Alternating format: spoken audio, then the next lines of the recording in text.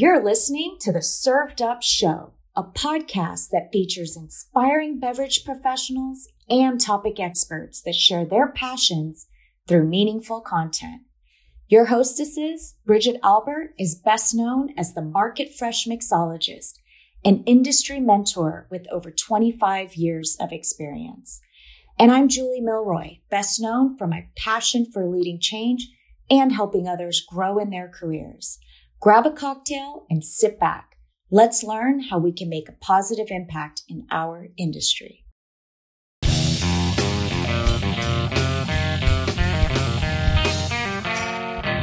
Hey folks, Bridget here. Today we had an extraordinary James Beard Award-winning author of Soul Food, The Surprising Story of American Cuisine, also the author of the celebrated book, The President's Kitchen Cabinet, the story of the African Americans who have fed our first families. He is an author, certified Kansas City Barbecue Society judge, an attorney, and so much more, Mr. Adrian Miller. In this episode, Adrian shares his journey from working as President Clinton's special assistant at the White House to becoming a celebrated food author. He also shares with us the background and research for his next book called Black Smoke. Adrian brings to life the untold stories of the African-American culinary professional food history at the White House and beyond. He also shares his thoughts and research on the origins of barbecue within the Native American and Black communities, and his infectious passion to keep these stories alive. Grab your favorite cocktail and your favorite barbecue dish and enjoy this very special episode of Served Up.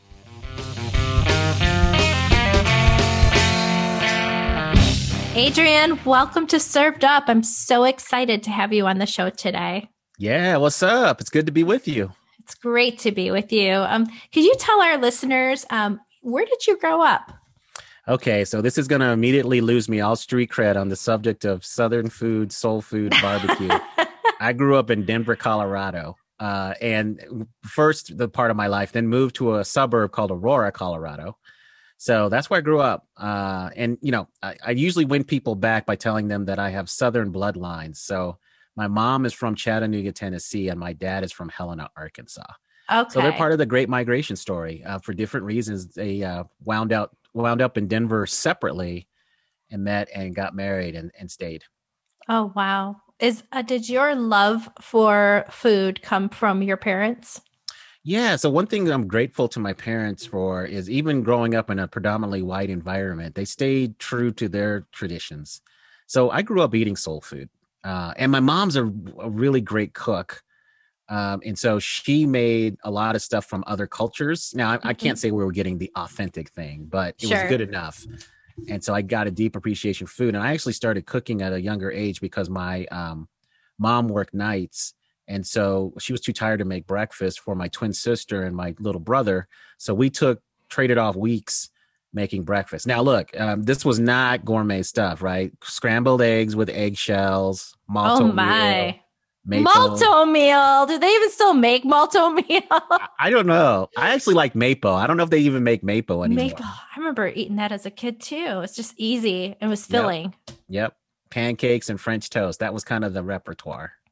Oh my goodness. And so from there, somehow you made your way to Washington, D.C. to start law school. What was that journey like? Yeah, so I went to Stanford University undergrad. I majored in international relations. And then at that point in my life, I wanted to be a lawyer and then ultimately a politician. So I just figured law was a good path to be going into politics. So I got into Georgetown Law School.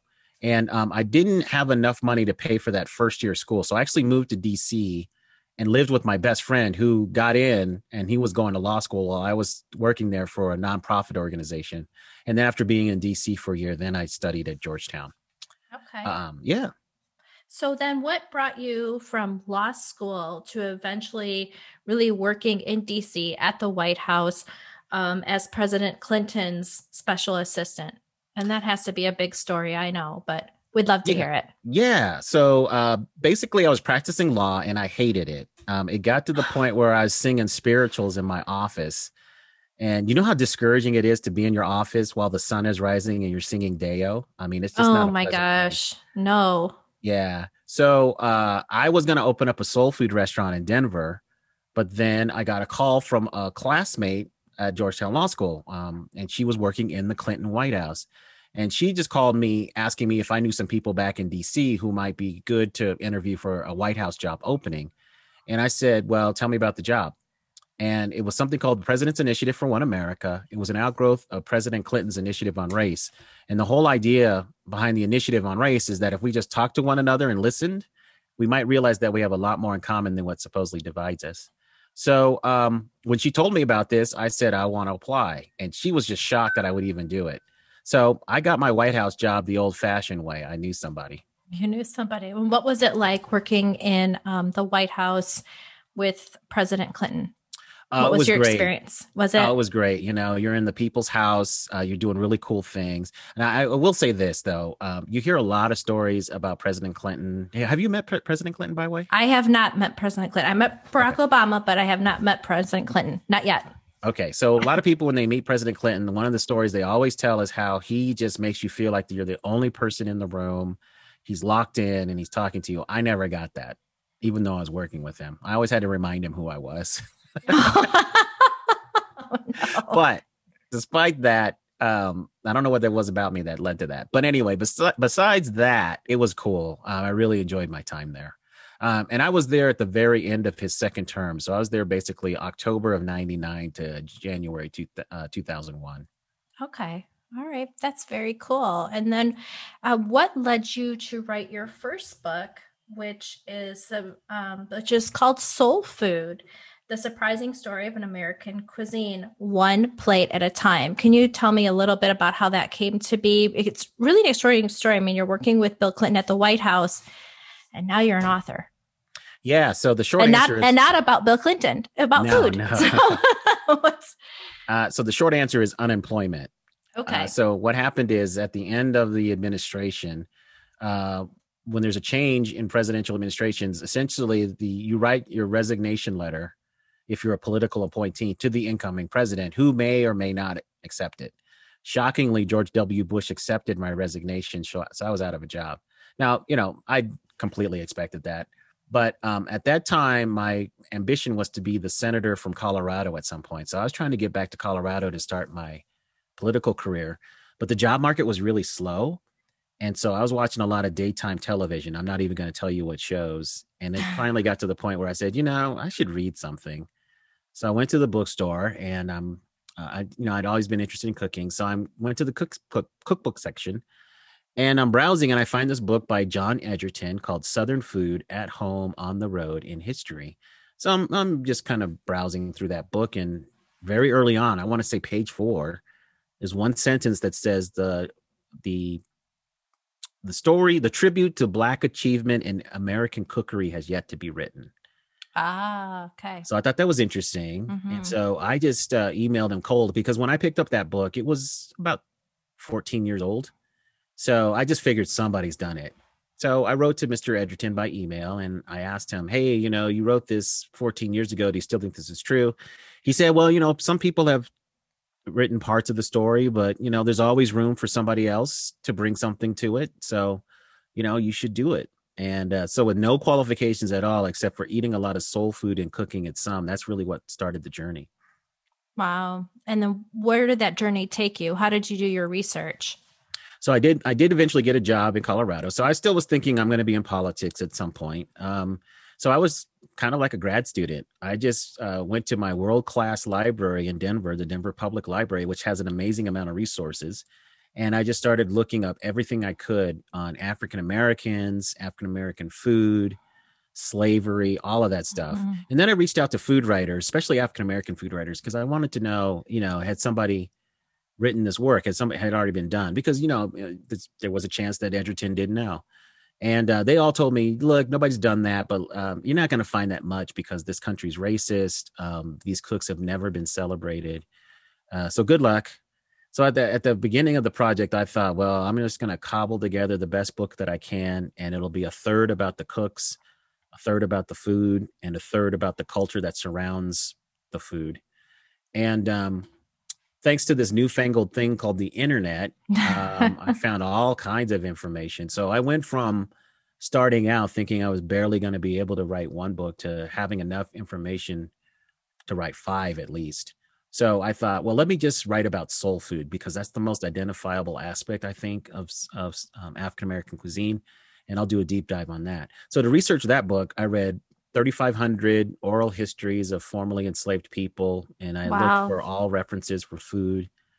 I read thousands of newspaper and magazine articles that are now digitized and word searchable because we have companies that are doing that now. So you can actually get back to medieval sources and read those digital copies of those. Talk to hundreds of people, ask them what they think soul food is, what it was, where it's going. And then because I care about the subject so much, I decided to eat my way through the country. So I went to 150 soul food restaurants in 35 cities in 15 states. Say that again. Wait a second. I know you're surprised that I'm still alive. I went to 150 soul food restaurants, 35 cities, 15 states. That is some R&D work. Yep. And if you were my social media follower, I brought you along for the ride because I would take a picture of the restaurant exterior and then my plate of food. Now, when I was doing this, taking pictures of your food was uncommon. So I have a whole bunch of hilarious experiences where I'm in these soul food joints and I'm taking pictures of my food and people in the kitchen are like elbowing each other. Like, what is this dude doing? Laughing. Like, why you take? And then somebody came out one time and said, why are you taking pictures of your food? And then so I explained, well, it's for this thing called Facebook. And they're like, oh, okay. And then, there were some places they're like, hey, no pictures. Really? Yeah, because they thought I was a spy, or they weren't familiar with the platforms, and there's a history of white people, especially going to soul food joints and copying stuff, and then going to the other side of town and making a ton of money and not giving any shine back to where they got the source. So I understood that, but I was trying to explain to them what it was, but they just were unfamiliar with the medium. Now nobody would really say that now, but that was 10 years ago. Let's talk a little bit about what I want to back it up a little bit because you said the book is really based on soul food, on the cooks themselves, and then on the culture. What did you discover within each of those buckets? Yeah. So let me just quickly run through the meal because what I decided to do was to tell the soul food story. I created a representative soul food meal.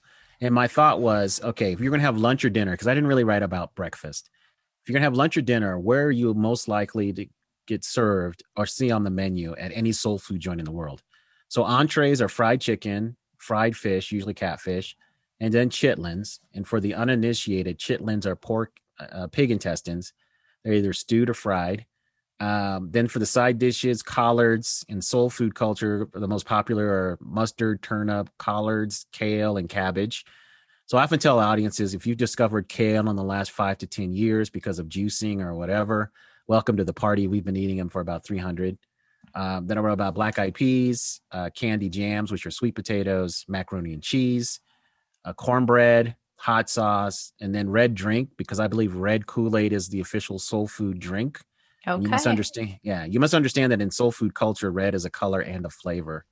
So African Americans don't call things cherry or strawberry, or that it has hints of cranberry. It's just red. And then for dessert, I wrote about 4 desserts because I couldn't settle on just one. So banana pudding, pound cake, peach cobbler, and sweet potato pie.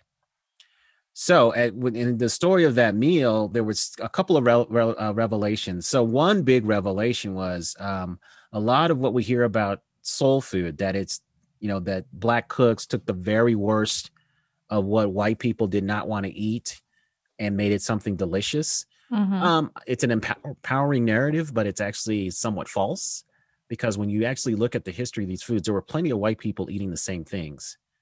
And so that surprised me. So the food story in America, at least when it comes to African Americans, it's more about class and place than race. Okay. So that was a big surprise. The second thing is, one of the criticisms you hear about soul food is that, hey, it needs a warning label, because if you eat this stuff on a regular basis, it's going to kill you. But then if you listen to what nutritionists are telling us to eat, dark leafy greens, sweet potatoes, more fish, okra is a superfood, hibiscus, these are all the building blocks of this cuisine. So I was like, well, what's going on here? And what I found out is that soul food really follows the food story for immigrants in America. So if you look at any immigrant group, when they get here, at first they're very poor, so they just do what they can. But once they get settled and start to prosper, they start eating the good times celebration food of the old country because they feel like they have status. And we really see this in restaurants. If you go to any immigrant restaurant, what's usually on the menu is the special stuff from the old country. Sure. And soul food is that. The glorious cakes, barbecue, fried fish, fried chicken, that was special occasion food in the rural South. Enslaved people had very little access to those things, except on the weekends when the work slowed or a special occasion. And so I'm trying to get people to really rethink of soul food as an immigrant cuisine. It's the food of the migrants who left the South and landed in other parts of the country, and them just trying to recreate home. Got it. What is your favorite soul food? So a lot of people are surprised when they hear this.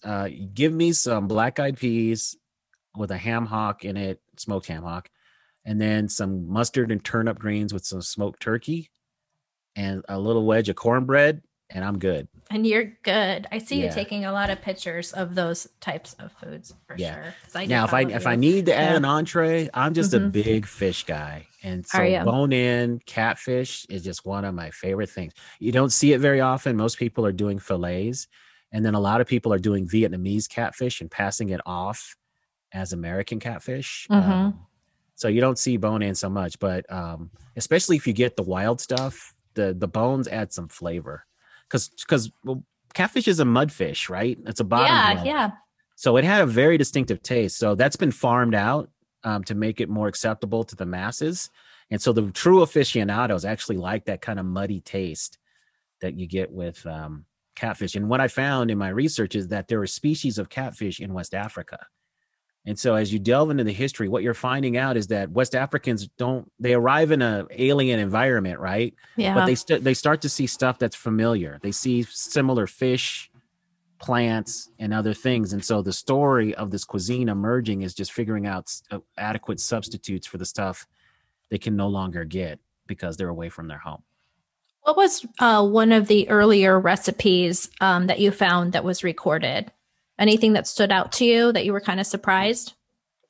So one was just this idea of a dish we call Hoppin' John, which is black-eyed peas and rice. And the reason why I was surprised is because I didn't know the history of African ingredients.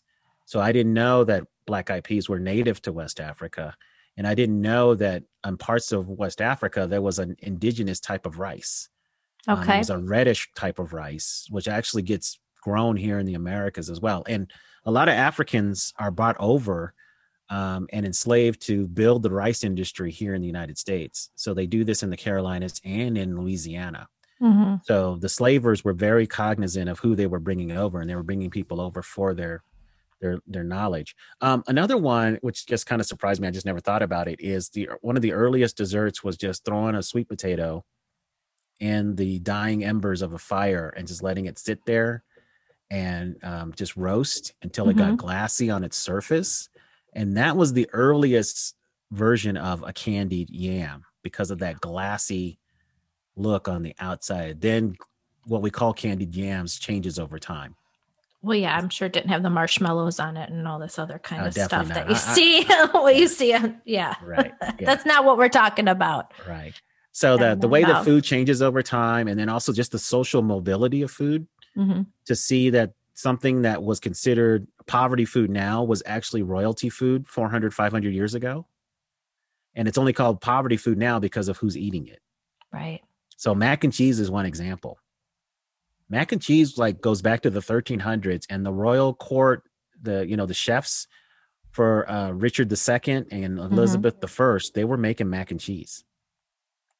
Now, it wasn't the goopy thing that we love today. The early mac and cheese was essentially the pasta, Parmesan cheese, and butter. And that's it. So, yep. And so over time, all these other things get added to it. Yeah.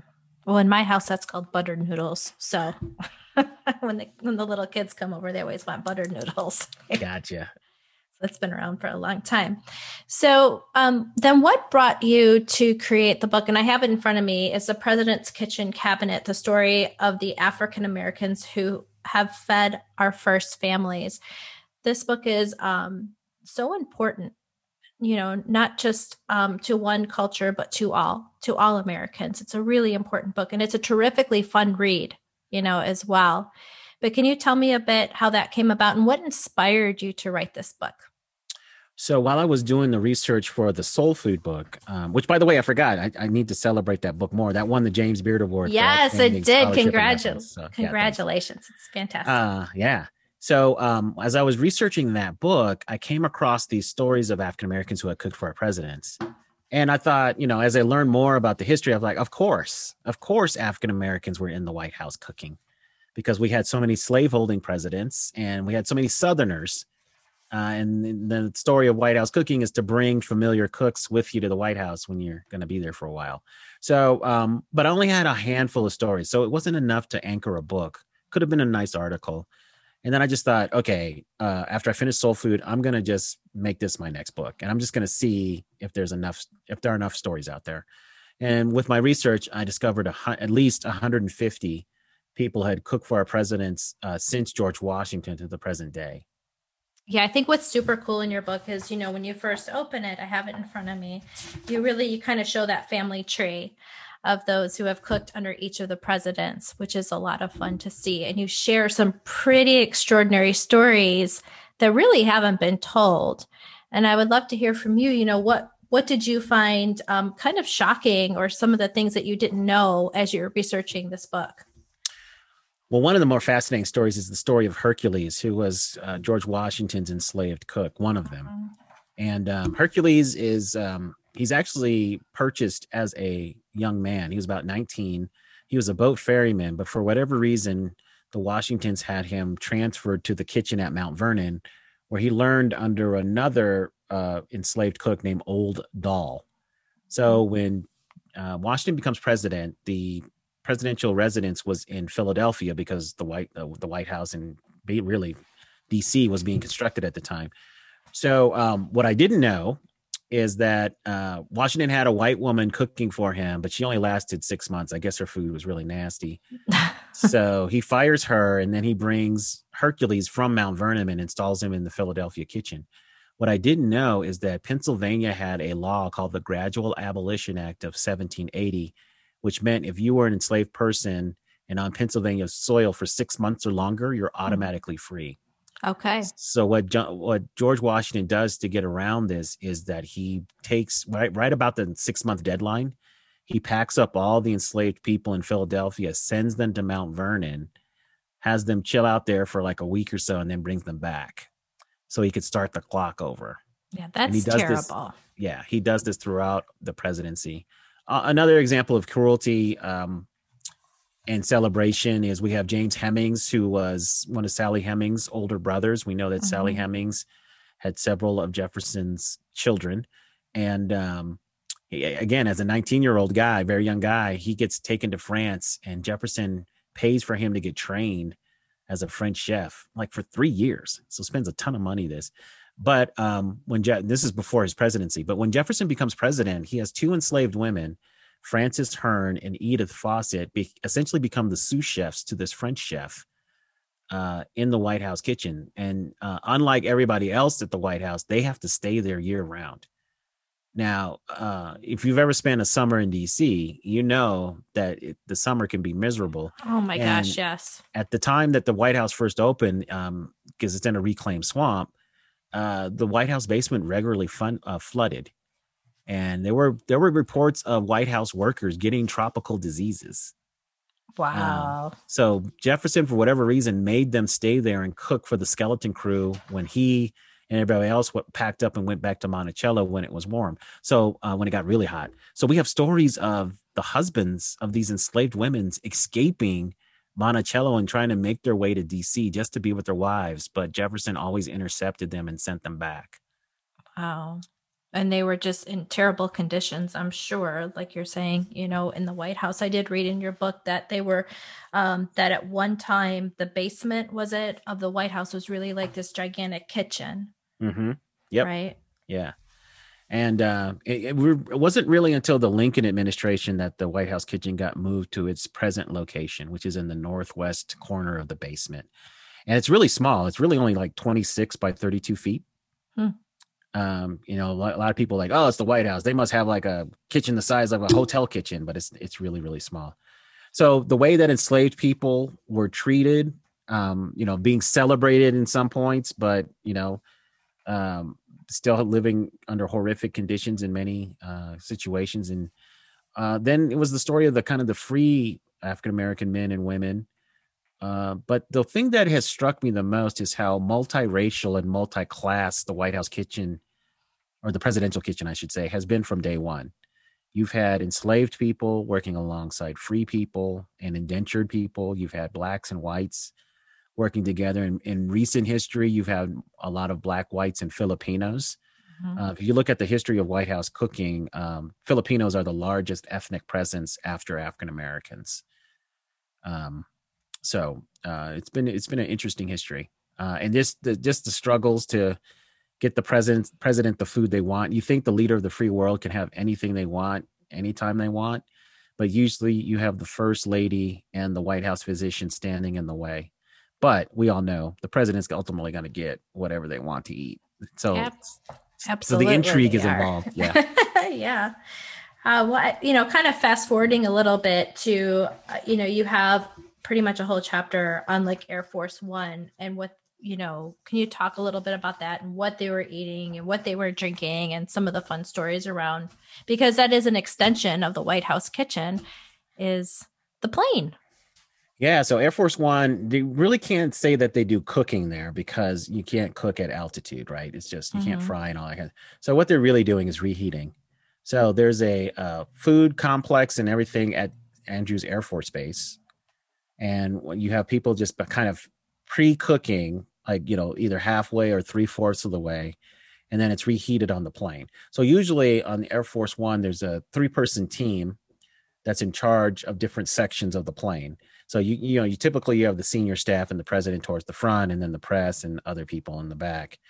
And one person is in charge of reheating the food. Another person is in charge of just taking drink orders, and the other person is in charge of basically mixing those drinks and so all that kind of stuff. So it's interesting. So 3-person team. So one of the people I feature in my book is Senior Master Sergeant Wanda Joel, who is the first African-American woman to serve on Air Force One. And she serves from George H.W. Bush all the way to Barack Obama. And she was on the plane on 9/11. So it's interesting just to hear some of her experiences. And then there's a lot of funny stories. I think one of my favorite funny kind of Air Force One stories is Ronald Reagan loved Bavarian cream pie. And he got on the plane and he saw that was on the menu. He just lit up like a little kid. Now, unfortunately for President Reagan, First Lady Nancy Reagan was with him. And she said, "You're not having that." And evidently the account from the White House, the Air Force One person guy, he's just like, yeah, the president was completely deflated. Like a little kid having his balloon popped. Oh my gosh. Did you, when you spoke with, some of the chefs and when you were doing your research, what were some of their comments on, the larger galas that are thrown by the president, when they're creating a meal? Did they share with you any of that experience? Only to a limited extent. So the big galas, the one that most people know is the White House State Dinner, which is thrown for the highest representative of government. And so what people have to understand is anybody who is not that, they could have the same party, but it's called something different. It's called an official dinner. So the difference is Great Britain. This is the best example. The Queen or King of England is always going to get a state dinner, but the Prime Minister would get an official dinner. Just so people know.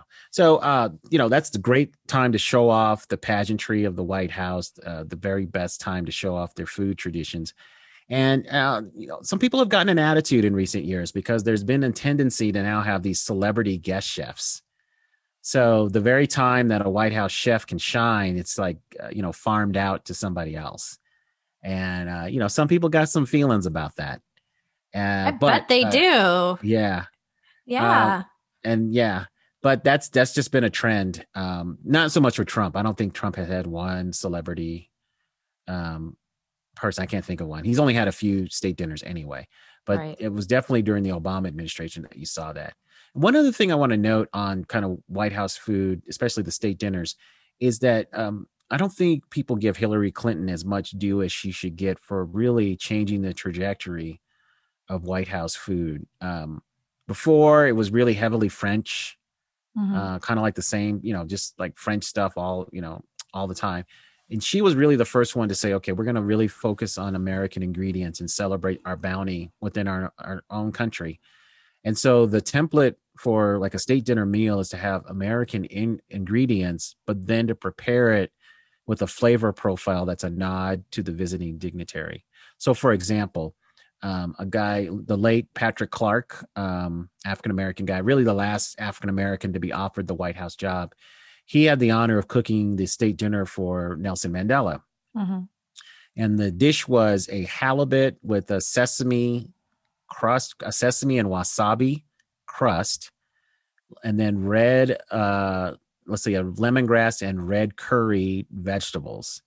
So the American ingredients, but then the red curry and lemongrass was a nod to the Malay flavors that Nelson Mandela would have been familiar with growing up in South Africa. So that kind of thing. And so that still is the template for now. And the current White House executive chef is a woman named Christetta Comerford, who has been there since the second term of George W. Bush. So that's a pretty long stint. That is a long stint. Is it a desirable gig to be a White House chef? Is it in demand?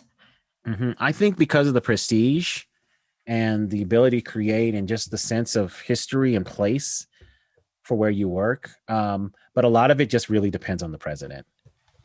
You hear accounts from chefs about how their lives were miserable because the chef or the president really did not respect them or their time. So for instance, LBJ, Lyndon Johnson would show up.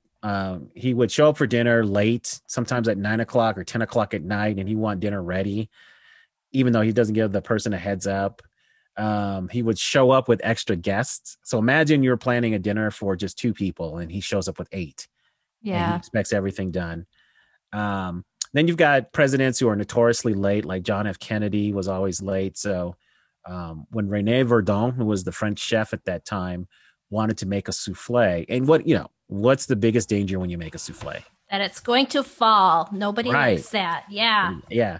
So you know what he did to get around that, or to try to mitigate it with JFK being late? He would make 4 souffles and he would cook them at 15-minute intervals, hoping that just one of them would catch Kennedy at the right time. You're kidding. No. Oh my gosh. I mean, so in your research for this book, did you find that most of the presidents are pretty fussy and just so demanding, on their chefs? And because there's also this, there's also like a system in place, right? In the kitchen. Well, so just to also go back to your question about, what is it hard, arduous and things like that. So usually people are working in shifts. So it's not like you're there the whole time at the beck and call of the president. People work in shifts because you've got, in terms of the White House kitchen team, you've got the executive chef, and then you usually have a pastry chef. That pastry chef may have their own assistant. And then they're usually anywhere from 3 to 5 assistant chefs. So that's how they kind of manage the workflow. So I think the fact that you're there is prestigious. That all helps quite a bit. And, you get to put your stamp of the cuisine. Now, the tricky thing is first feeling out the new president and the first family and just making sure you understand what they like. Right. And then over time, there's only been a few examples of presidents really being fussy about the cooking. For the most part, they seem very easy to please. Well, that's good. And you include so many of the wonderful recipes in your book, as well. And bringing us to modern times, one of the, I believe it was the last president that you have mentioned in the book here would be Barack Obama. What was the Obama's favorite for dinner? Oh, yeah. So, so Barack Obama was a healthy guy. So, he liked salmon, kind of light salads, but, he had this other side, which usually emerged when First Lady Michelle Obama wasn't around. I mean, he liked some burgers. He likes pie. He's a barbecue guy. So, he balanced those things out. But, the whole arugula joke, that is him. He was a pretty healthy eating guy. And if you've seen, I don't know if you've seen the recent pictures of him in Hawaii. Oh yeah. Yeah, that dude's still in good shape. And the word on the street is that Michelle Obama was a big fan of Mexican food. So, like Rick Bayless in Chicago, they loved his restaurants, things like that, and soul food as well. But I would say they had some pretty diverse tastes. That's awesome. And I think that, they also had two small children, and so there hasn't always been children in the White House, but when there is, the chefs definitely need to be able to shift and please everyone, right? Everyone's palate. Right, which can get tricky. Yeah, that can get tricky. And that's often why a family, I think, will bring a private chef. So the last president, so the Obamas had a private chef in addition to the executive chef. So like a family chef, Sam Cass. Mm-hmm. And the last family to really do that in the White House was the Johnsons. And when you think about it, that was the last family to really have, well, I guess Carter's had Amy. So maybe that's not a hard and fast rule. But anyway, for the most part, the executive chef is going to do all the cooking. And so they just really try to figure out what the family likes. And then you just have to know the do's and don'ts. What are the food allergies? What are the food taboos? Those kind of things. Let's bring it back to Washington again, because one of the things that you mentioned in your book is that, early on, you would be charged, right? You would have to pay to have a chef and all of that. And so early on, the presidents would then bring slaves in to do the work. And then at some point, it was part of their expenses. And then, coming out all the way up to present day, where you might have the executive chef and then the chef that you bring. Can we maybe just go all the way back and talk about how that changed? Yeah. So really up until Truman's time, the president of the United States had to pay for their own chef. Mm-hmm. They had to buy their own food. They had to pay for a lot of their staff. It wasn't until the Truman era that Congress really started allocating regular funds for the White House staff and for the White House family to live on.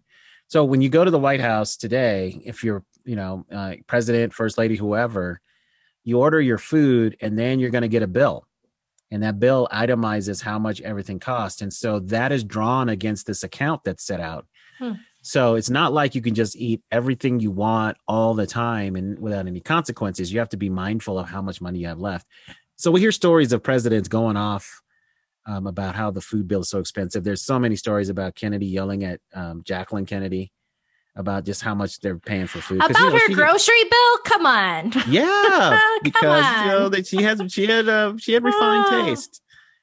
So, he was just like cut back. And so the way they get around it is before Truman, believe it or not, presidents would eat food that people sent them. Okay. And people sent a lot of food, so they would actually eat that. Nobody would ever do that today. Mm-hmm. But the ways they get around it is they will shift the cost to other agencies. And so you never really know who's paying for everything. And then there are, depending on the event, like say the Democratic National Committee is going to host wants to have an event at the White House, then the White House can say, okay, we'll host it, but you guys got to pay for the food or things like that. So what was your favorite thing to eat in the White House? So my favorite thing was there's a place called the White House Mess, and this is not a political statement. This is just a private dining space in the White House. So I love the cheeseburger. They made an awesome cheeseburger. I don't know if it's good now. This is like 20 years ago since I worked there, but that was a good cheeseburger. That was a good cheeseburger. You can't really go wrong with a cheeseburger. I don't think so. Now that I think about it, I should have celebrated my 20th anniversary of working there. Oh, well, I'll have to wait till 25. Wait till 25. So where did your love for barbecue come from? Well, it came late. I mean, I always had barbecue growing up because, again, a family with Southern roots, that's what we did. But I really only had barbecue 3 times a year. So it was Memorial Day, 4th of July, Labor Day. And we just didn't go out for barbecue. I just don't have any memories of that.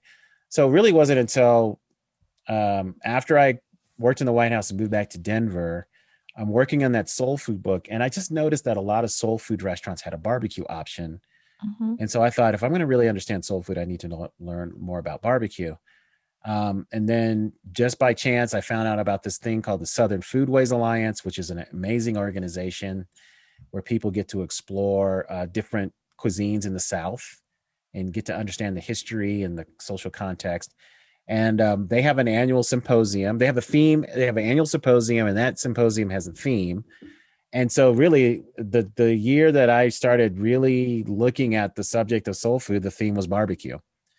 So they had a field trip that summer, because the symposium is in the fall at the University of Mississippi in Oxford. Mm-hmm. And there was a field trip to Austin, Texas. So I spent 3 days eating barbecue in Austin, Texas. And I'm not going to lie, it was 3 of the happiest days of my life. I was going to say, I'm not feeling sorry for you. I've been Yeah. to Austin. Barbecue there is damn good. Yeah. So in addition to all that eating, there was programming, lectures, and other things talking about the social context of barbecue. And that just really struck me, because I'm a nerd. So I was just intrigued by all that stuff anyway. Mm-hmm. And then to just understand the history of food, what it means, what it says about people or cultures, how it comes together. I've just been fascinated by that ever since. Well, tell me about it. About the symposium, or just that? No, about the story of barbecue. What fascinates you about it? Well, first of all, there's a lot of people that believe that Black people invented barbecue. Mm-hmm. And I want to believe that, because it's one of the most delicious things on the planet. Mm-hmm. But if you actually look at the history, a large chunk of the story is looking at what Native Americans were doing. Okay. So barbecue is really founded on Native American meat preservation techniques.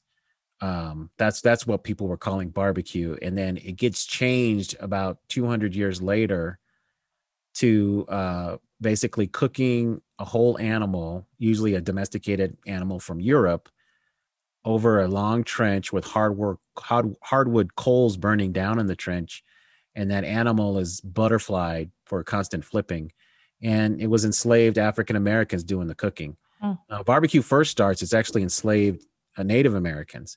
And that's one thing I didn't know. I didn't know that there was Native American slavery before we had African slavery. And Native American slavery just doesn't last long, because one, Native Americans were more familiar with the environment than Europeans, so it was easier to escape. Mm-hmm. But also this devastation from European pathogens. The number of people who die in the Americas from exposure to European diseases, mm-hmm. and also subsequent genocide and other things is staggering. I think almost 90% of the pre-contact population dies within a few hundred years. So that's just staggering to think about. So it was very important to me, as I tell the story of barbecue, to really give a shout out and honor the Native American Foundation, and then show how it pivots to African Americans as the go-to cooks. And for 2 centuries, African Americans are barbecue's most effective ambassadors. Mm-hmm. They're the ones who, for the most part, take barbecue, Southern barbecue, to other parts of the nation. But then in the 1990s, there's a shift away from African Americans, and all of a sudden, barbecue is just about white dudes. And it's really, a few types of white dudes. You got the hipsters, the guys with the interesting glasses, facial mm-hmm. hair, tattoos. You've got the bubbas, the guys on Dukes of Hazzard, Moonshiners, Duck Dynasty. They're all kind of the same person. Mm-hmm. They all get TV shows. I don't know why there's not a show about every one of them. Yeah. And then the fine dining chefs, because fine dining chefs are in barbecue way more than they ever were. 30 years ago, you didn't have fine dining chefs doing barbecue, because barbecue was thought of as menial labor that led to delicious results. Sure, barbecuers were appreciated, but nobody thought of what they were doing as a highly valued craft. Because barbecue was working class food. Barbecue was not expensive. You can't say that now. Right. It's more like casual dining food, right? You see it when you think about it, served on a paper plate. It's something you're going to eat fairly quickly. It's not like a big, huge sit down meal that might take hours and hours with champagne and wine. But that's what barbecue, that's what a large segment of barbecue has become. And you have to cook, Kobe beef or Wagyu beef and, or Wagyu, I should say beef.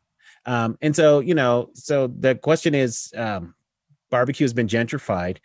And the interesting thing that's happened to me is that barbecue has been redefined away from the way that African Americans, for the most part, make it. And now you have a whole class of people saying what African Americans were doing for 2 centuries is not true barbecue. Yeah, and that's just messed up. That is messed up. And okay, so based on that, is that what brought you to start writing your new book that's coming out, Black Smoke? Yeah, for the most part, but just not to put the cart before the horse. I mean, the pivotal event was being traumatized by something I saw on television. So 2004, I'm watching the Food Network, and they had this show called Paula Deen's Southern Barbecue. And, this is before all the racism stuff and all that other stuff emerged. So, I was like, oh, I'm learning about barbecue now because I'd been to the symposium and all that. And I said, let me just watch it. So hour later, the credits are rolling, and there's just not one African-American who was on air being interviewed. There were Black people in the background doing the work, but in terms of everybody focused and featured, no African-Americans. So I was like, okay, well, maybe it was Paula Deen's Scandinavian barbecue, and I just got it twisted. Oh, okay. Sponsored by Alabama White Sauce. So then I just said, okay, well, what's the deal here? So then I just started looking at all these other barbecue media, magazines, newspapers, television shows, and it was the same thing. Oh, time and time after again, just white dudes.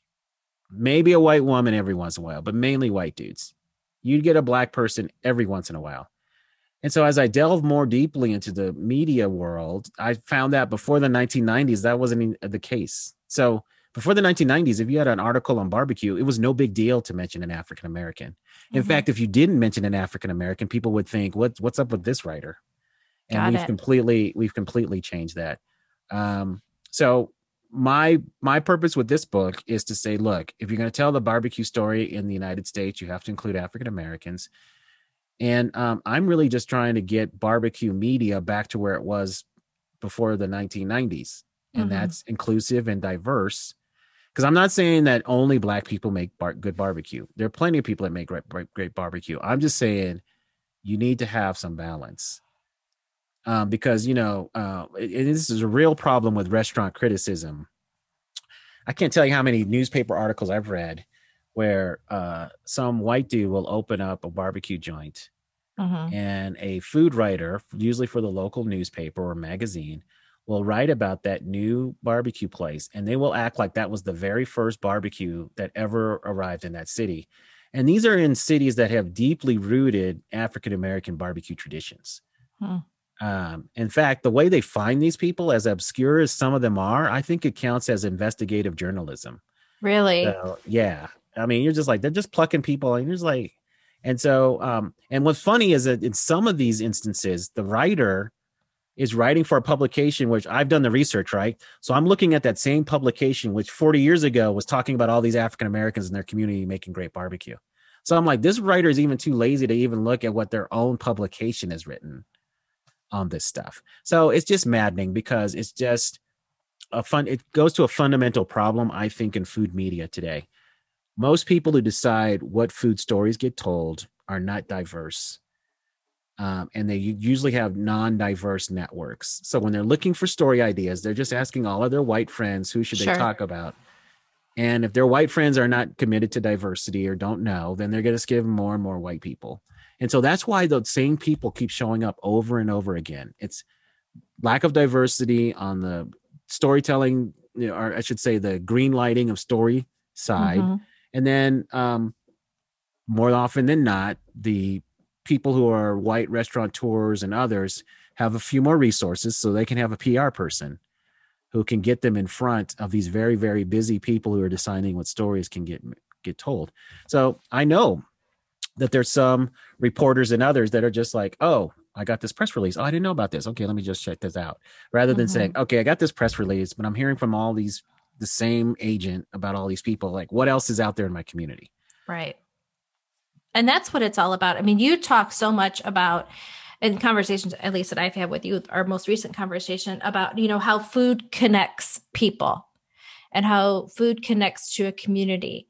And so if you're not doing the research, right, and you're not genuinely looking to see what the people in your backyard are doing, what the heck are you doing?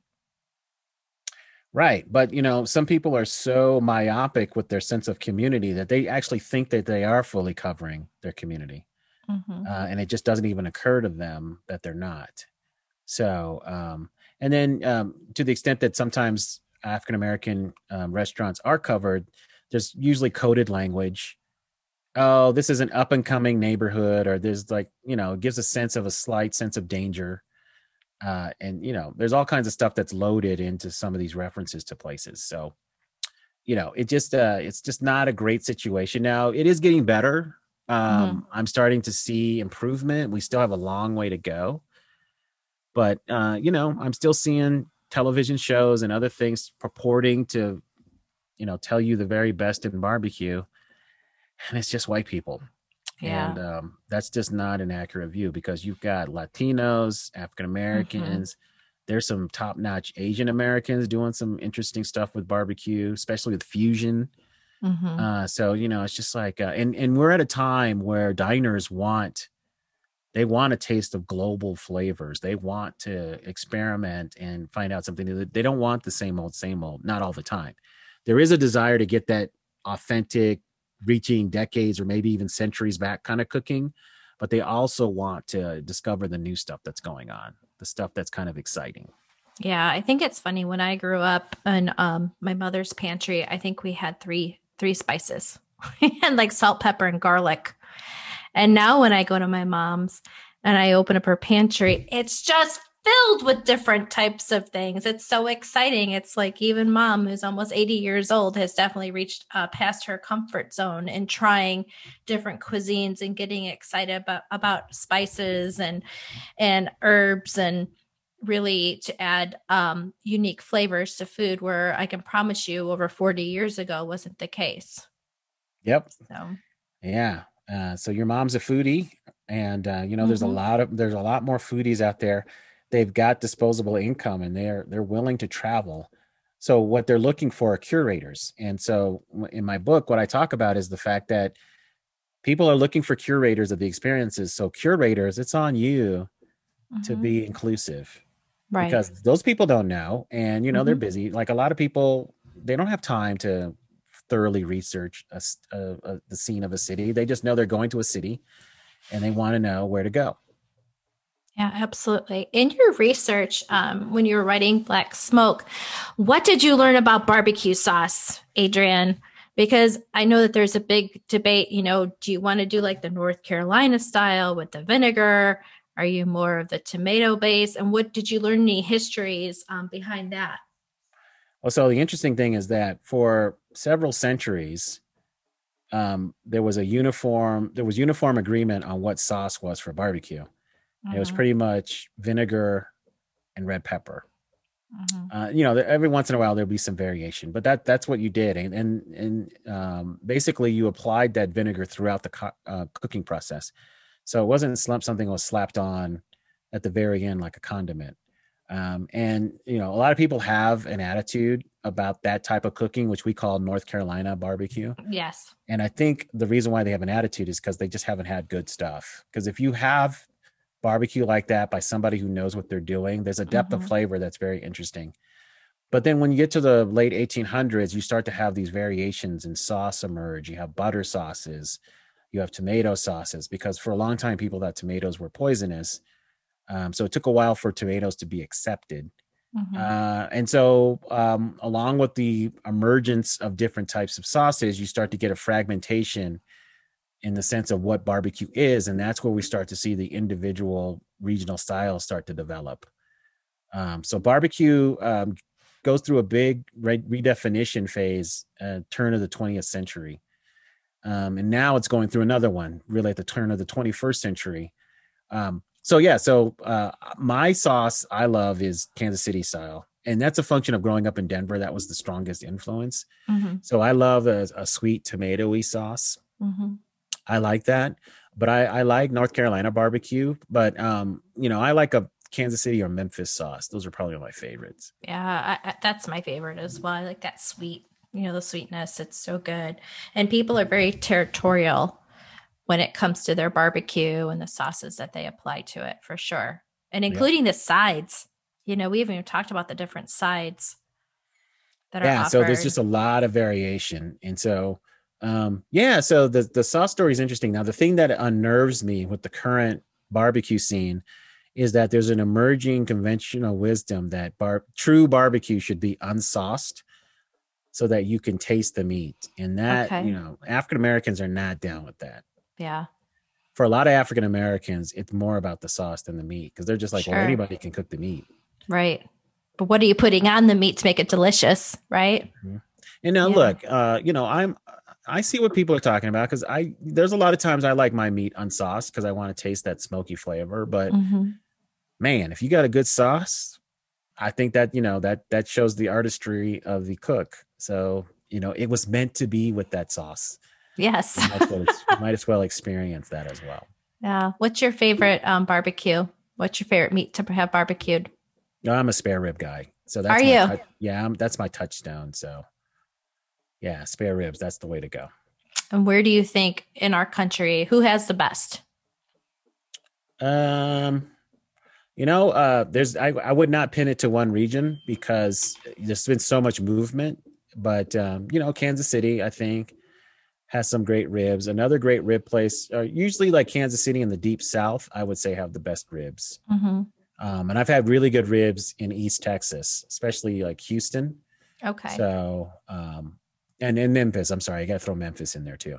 So I would say that those are great rib places. There's a lot of good ribs up north, especially like in Cleveland, Detroit, those kind of places. I think they're prepared a little bit differently, stronger kind of charcoal taste to them. But yeah, I love Kansas City, Memphis, kind of deep South, that version.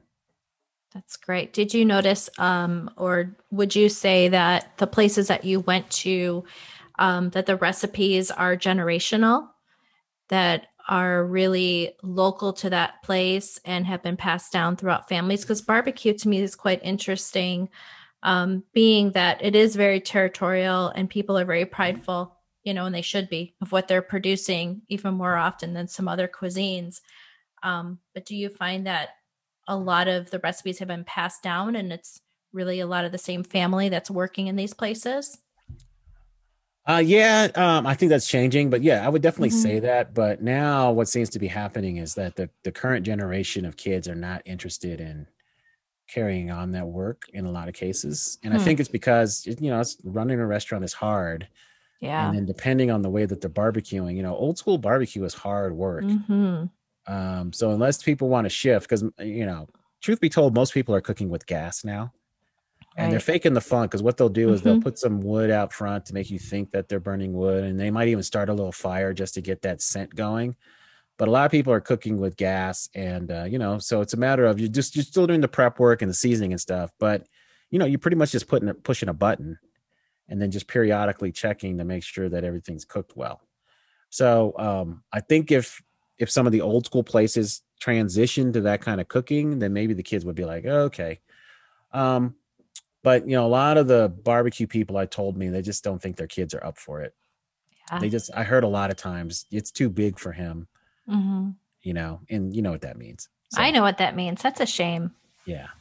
It's going to be interesting to see if these places survive once that person who ran it for decades decides to just hang it up. Right. Right. What are we going to see next out of you, Adrian? Well, I'm thinking about the times because of all the racial division and other things. I'm just thinking, how can I bring my gifts to bear so that, I can bring people together. And one thing I'm thinking about is a food-based dialogue guide where, essentially any rough topic, how to do it through food. And so it's going to be kind of a potluck and themed meal approach. And it'll be a small guidebook. It's not going to be a ton of pages. And the idea is just to give you conversation prompts, what to do as a host, and just, really how to use food to bring us together. So I'm thinking about that. And then some other things I'm thinking about is like, I'd love to do a book on the history of African Americans in Colorado, because we've had some next level people here. Mm-hmm. And then I would love to write about the history of Black street vendors, because they were the food trucks of the 17 and 1800s. And they were very important to the food scenes of a lot of cities and introduced a lot of dishes or made them popular. Mm-hmm. And so there have been some books that tell their story, but the cool thing is that I have the lyrics and the sheet music for their street cries. So with somebody, Really? so with somebody who How? can sing. How did you get that? So through archives, and then there's a lot of old newspapers that would actually print the bars and the notes for the street cries. And so, if you can read music, basically you can recreate what somebody would be hearing in New Orleans in 1800 as they woke up in the morning and somebody's trying to get their attention to buy their stuff. I hope you'd write that book. I really want to. And then I'm just going to put it out there. I'm hoping that Beyonce, when her pals, will put out whatever music's called when that book comes out, in whatever form it comes in, that they'll have I'll have a companion musical piece to that book so you can hear what these cries sound like. I think that would be amazing. Adrian Miller and Beyonce collaboration. You heard it here first. Yeah, I'm going to have her sing Lemonade. Have her do it. That would be great. Listen, I've enjoyed you so much. I hope that that you come back to Served Up, Adrian. I wish you all the best with your books and with life. And I cannot wait to sit and have maybe some barbecue with you when this pandemic is over with, or we can hang out as friends. So, yeah. That would be cool. I think it'd be super cool. Yeah. So in the meantime, if people can just follow me on most platforms like Twitter, Instagram, I'm at Soul Food Scholar, one word. My website is soulfoodscholar.com. And then I have a Facebook fan page, Soul Food Scholar. So it's pretty easy if you remember Soul Food Scholar. And my tagline is dropping knowledge like hot biscuits. So that's what I endeavor to do. And I know you're just going to continue to drop that knowledge like hot biscuits, my friend. Word. Yes, I'm so happy you're on the show today. So listen, I want to wish you just great health and peace in 2021. So thank you so much for joining me today. Cheers, Adrian. Yeah, thanks for having me on. Thanks for listening. Served Up is brought to you by Southern Glazers Wine and Spirits. Produced by Zunu.online. Music by We Kill the Lion can be found on Spotify. Make sure to subscribe to be notified of future Served Up episodes. Cheers!